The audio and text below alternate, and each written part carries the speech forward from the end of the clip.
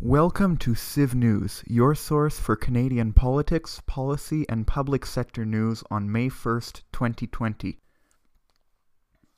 The Parliamentary Budget Office announced that the Canadian federal deficit is expected to reach $250 billion in 2021, the largest on record, becoming 12.7% of Canadian GDP. This comes partly as a result of the federal government's adoption of economic policies using hundreds of billions of dollars in order to stabilize the Canadian economy as we enter into a recession. Over the past few months, the deadly and uncertain nature of COVID-19 has damaged stock prices, shut down many lucrative non-essential services, and forced many Canadians out of work. These, among other factors, have contributed to a Canadian economy that is expected to shrink 12% over the year. Focusing on one specific part of the PBO's predictions, they predict that the use of military reserves over the next 4 months will cost $456 million. This number accounts for the Canadian Armed Forces' expectation that it will ultimately place 10,000 reservists on full-time contracts to assist in the fight against COVID-19 as well as issues such as forest fires and floods.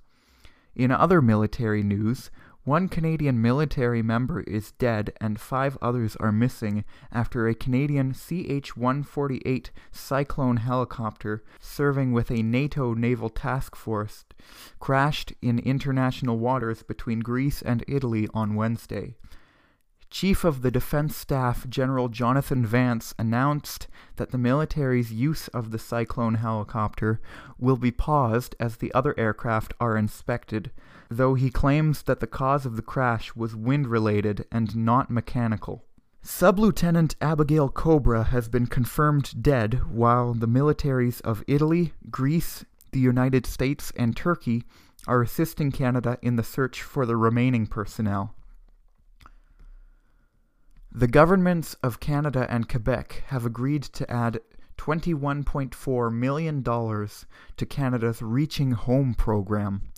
Reaching Home is a program that provides funding for organizations that serve the homeless.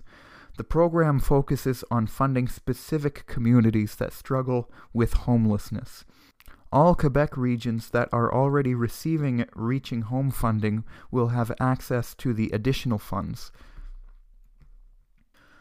The Canadian Association of Journalists, the Centre for Free Expression at Ryerson University, News Media Canada, and Canadian Journalists for Free Expression have announced that Environment and Climate Change Canada is the recipient of its annual Code of Silence Award for Outstanding Achievement in Government Secrecy.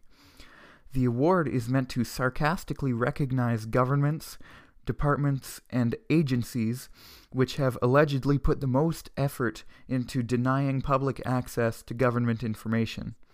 One of the reasons why this department was given the Code of Silence Award for 2019 was their resistance to allowing investigation into the theory that they had timed the release of new climate change research to coincide with their new carbon tax taking effect.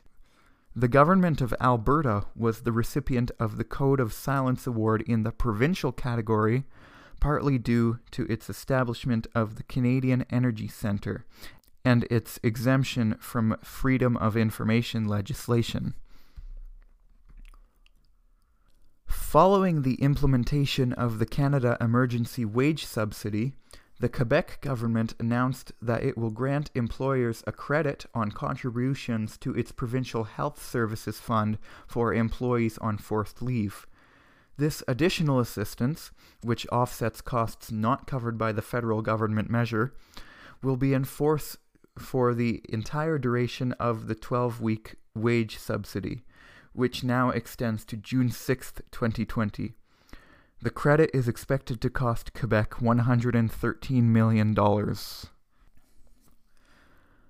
The Government of Canada announced 2 new online resources to improve the flow of information to and from citizens during the COVID-19 crisis.